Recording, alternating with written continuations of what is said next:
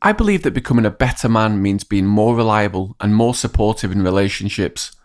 Whether that be with friends, family or partners, human connection is important for all of us. So I've designed a test that will help you improve yourself and your relationships. There's a link to it in the show notes. I'll tell you more at the end of this episode. For now, enjoy listening.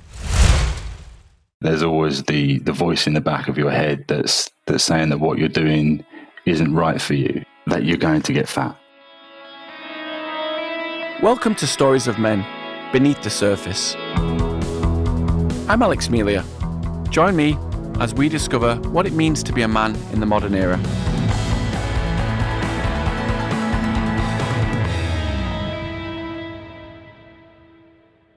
There's a long history of the connection between women and the media in relation to eating disorders. But it's only recently that the discussion has opened up to show men suffering from similar medical issues. Steve had always had a checkered relationship with food, and one day, back in 2006, he was on his way home from a trip with his girlfriend Emma, when she suggested that they stop for some food at a service station with limited options. So we sat outside Subway for a long time. Time moves differently when you're kind of having an anxiety attack. I built myself up and kind of convinced myself, after reasoning with myself for a long time, that this was okay to have a Subway sandwich. So whilst we were in the queue, obviously you've got all the sandwiches on the board above where they serve them, and my eyes were only focusing on the I think below 3 grams of fat options, and I thought I'd go for the roast chicken sub, the simple one. And then of course they start asking you what you want with it and what bread, and is it toasted? I just said the most plain things. I didn't want the works when it comes to salad. I think I just had lettuce, cucumber, no sauce, no nothing. So yeah, at the till, politely declined the offer of having a cookie or any of the sweet treats on offer, but I did have a Diet Coke. So she rang up the till, and I think it was about £10 for mine and Emma's sandwich, and then we went and sat down and started to eat them. When I was eating the sandwich, I didn't feel massive guilt or massive anxiety, because there's also this desire in me to be normal, to do what everyone else seems to be able to do really easily, and that's just get a Subway sandwich and eat it and then carry on with their life without mulling over what they've just done. But there's also, there's always the voice in the back of your head that's saying that what you're doing isn't right for you, that you're going to get fat.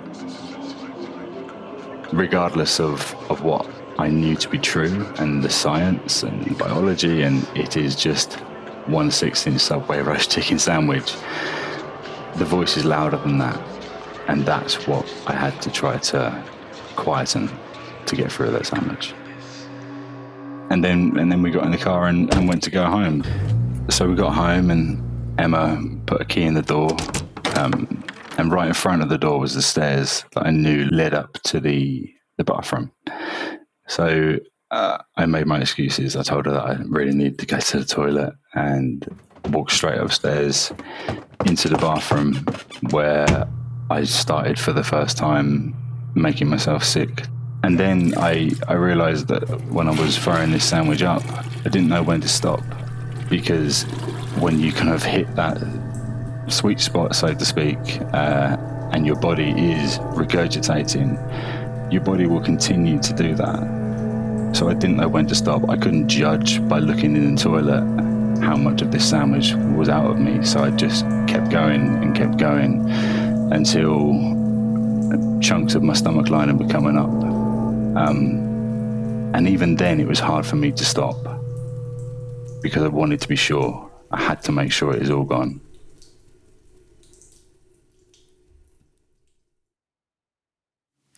So it is almost this feeling like I've done something similar before, and I'll talk a bit more about that in the conversation. But it's almost this, I can sort of relate to what you're saying, is like you don't want to be caught, because it's what you're caring a lot about what people think, especially your ex-girlfriend, well, your girlfriend at the time, and her parents. Like, what would they think of Steve knowing this about him? I don't think they'd know what to think, but there would be judgment. I would have been seen as not being quite right. But back when I was in my early 20s, it was quite a while ago now, unfortunately, men and bulimia, no, not a thing. So they would have thought I was weird and that it was strange, but they wouldn't have a clue how to deal with it.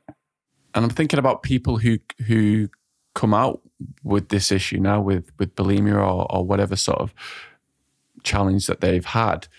I wouldn't feel a sense of as much kind of shame, because at that time when no one's talking about these things, you think you're the only one dealing with whatever issue you're going through. In your case, it was bulimia. You're thinking you're the strange one for feeling these things, and there's no one else there that could possibly understand your scenario. You're unique in all this. So yeah, the kind of the embarrassment and shame feelings would be very prominent in your mind, I'm guessing. Yeah, we all know that we present ourselves to the world in a certain way. And although that might be our true self, we're not fabricating who we really are. We don't need to reveal everything, do we? And it's those bits that we don't reveal that really makes us who we are. But there's certain things you just can't talk about. So what elements of your personality and who you are did you reveal in 2006? Did I openly reveal? Yeah. The happy, the fun, the outgoing, the confident, the bullshit. Look, I am all these things, and I have always been these things.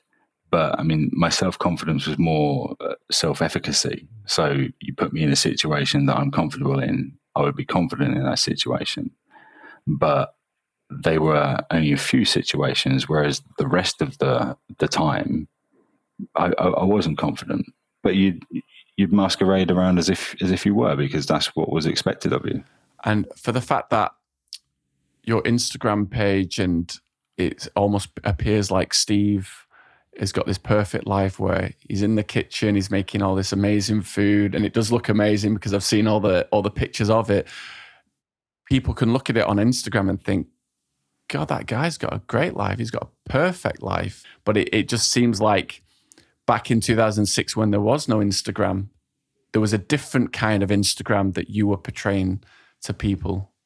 I'm confident that that was true for many people, for most, because can you imagine if you revealed your true self back when you were 21, 22, people would probably distance themselves from you, right? Because they wouldn't be able to handle that information. So you can, I think, kind of when you have this facade, it's not just for your own self-preservation, it's to make you more acceptable and digestible to other people. But then it also makes me think, if there were certain friends in our social circles or certain family members that perhaps you would have confided in, and I mean, I'm thinking about myself as well in that time with some of the challenges I went through. But if you confided in those people, could you have had some kind of person that you think you could have reached out to, and what could have positive things could have come from that? When I was 15, I was diagnosed by a doctor with having borderline personality disorder. But that was it. It was, you have this. This is the box we put you in. Here's 6 free sessions. Off you go. So when that mental illness kind of manifested itself into what started off as anorexia and then developed into bulimia, it took a lot for me to want to go and speak to somebody, an expert. That talking to my friends and family was out of the question. I just couldn't. It was too fresh. It's too raw. I just couldn't. But I did build up the strength, the courage to go to the doctors.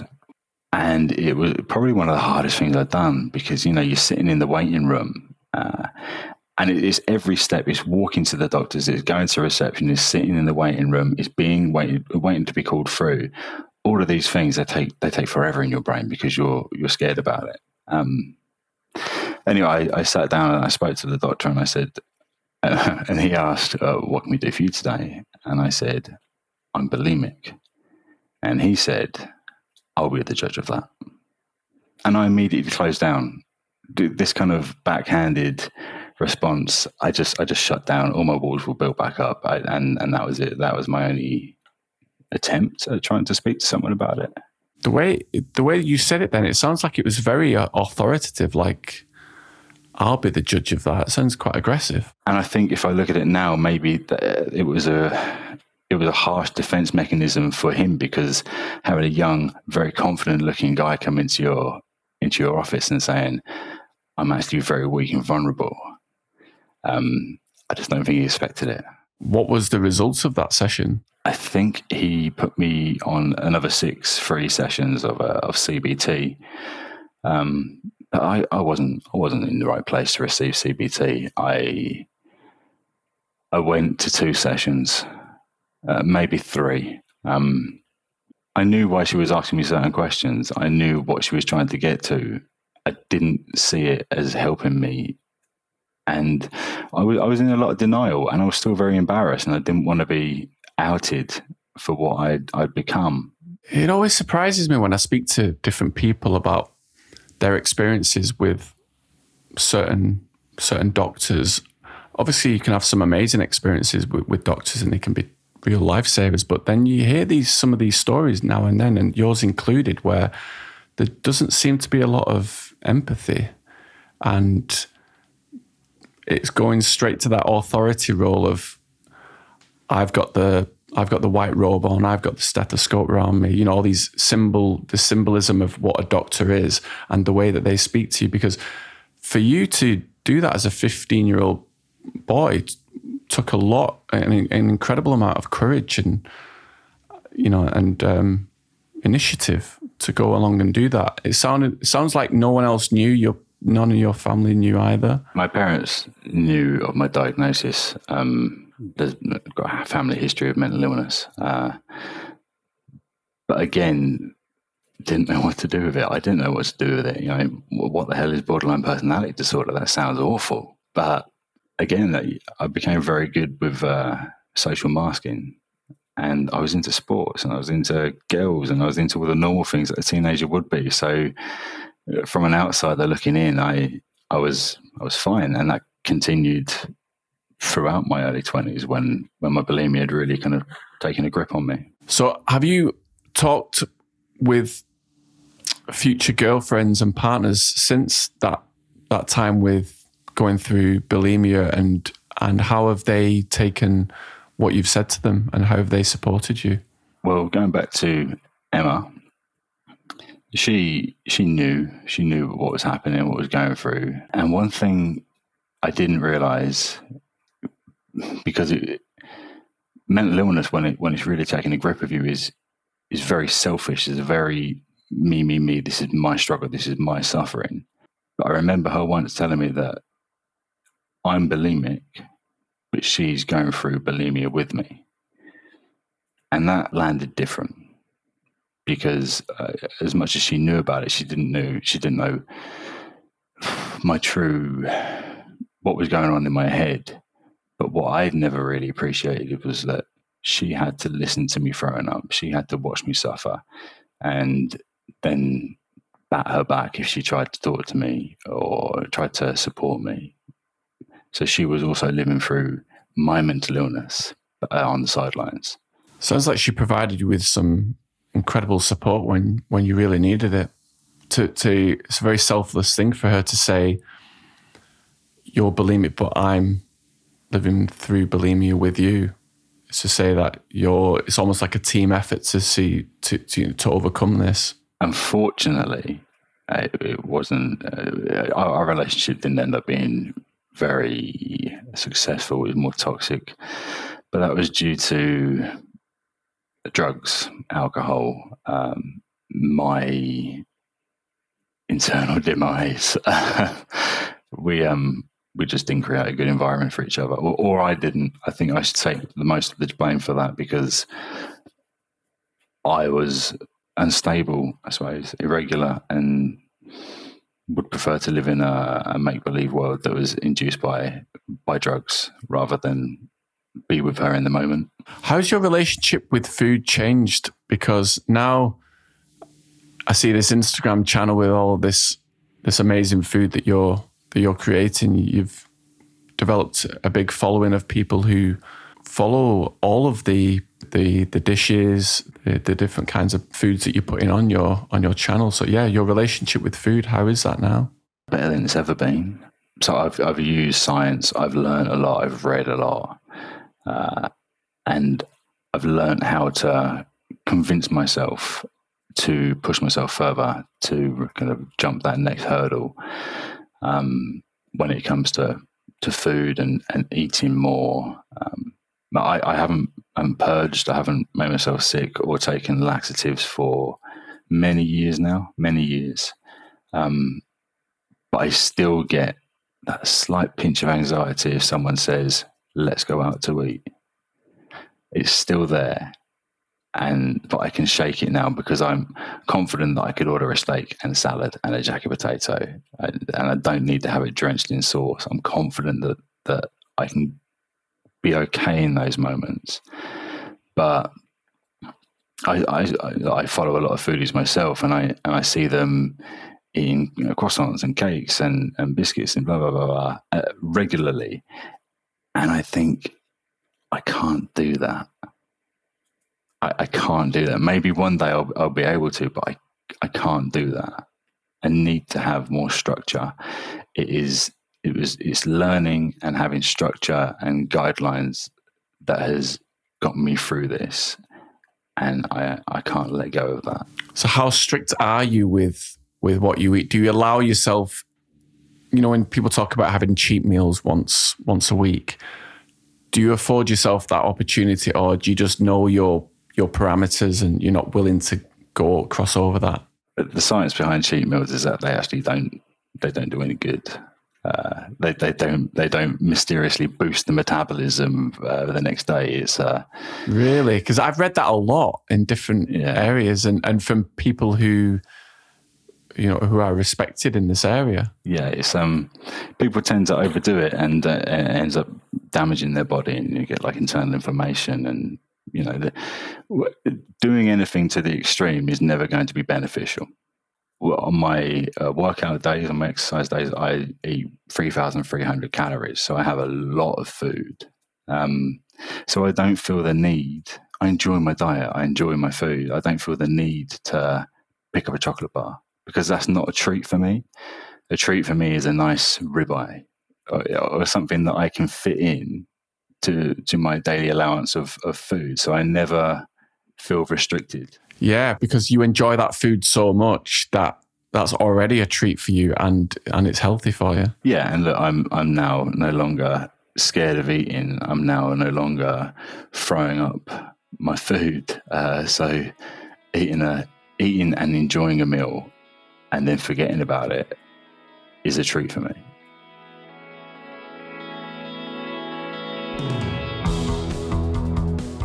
Been digging into some of the research since this episode has been filmed, and research shows that between 1.25 million and 3.4 million people in the UK are affected by an eating disorder, which are definitely big numbers. Around 25% of those affected by an eating disorder are male. But is that accurate?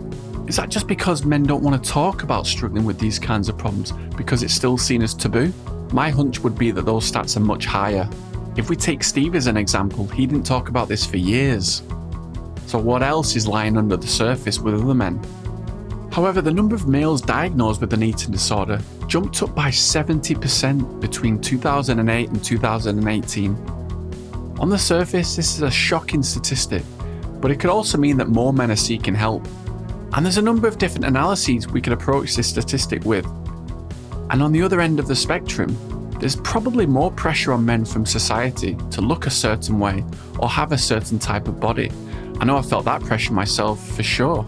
I found it fascinating how he's redefined his relationship with food, from bulimia to being a prominent food-eating chef online. And if you haven't checked out his food, I'd highly recommend it. It's unbelievable. It'll either give you inspiration or it'll just give you pure food envy. which was the latter in my case, as I'm not a great chef. And he's now showing the delights of healthy, happy, and as he would say, sexy food to the masses in all its glory. Food is to be enjoyed and not to be looked at with fear, guilt, and shame. And it's incredible how we can adjust our perspective. It was food in Steve's case, but surely we could take this approach to anything in our lives. Again, in another episode, we're seeing a supportive partner guiding the man in our story through his hardship.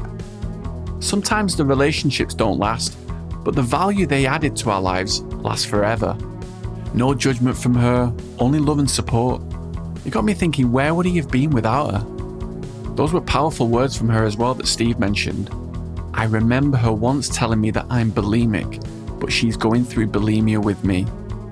Sometimes when we sift back through our previous memories, relationships, or even friendships, there's actually a lot of gold to be found if we're willing to explore it.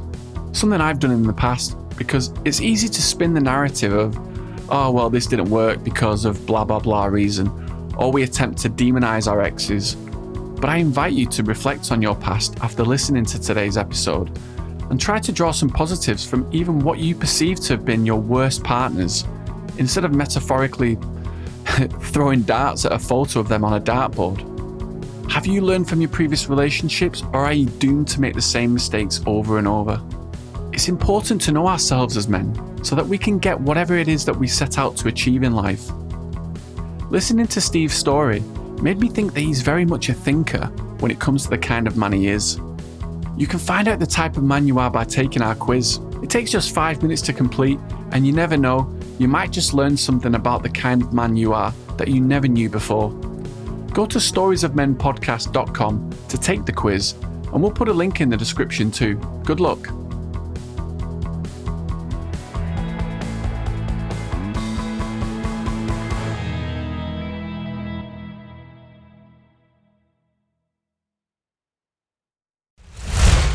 Before you go, I need to tell you about our man test.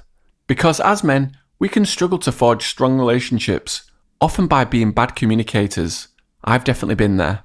This podcast is about helping you better understand who you are as a man to become the best version of yourself. And the team and I have designed a simple quiz for you to discover more about your identity as a modern man. It takes less than 3 minutes to complete, and it's going to help you establish better relationships and form stronger connections. Whether that's with your partner, friends, or co-workers, the Man Quiz is going to help you become more trustworthy, reliable, and dependable in all your relationships. Find the link to the quiz in the show notes now. You never know, you might just learn something new about yourself that you didn't know before.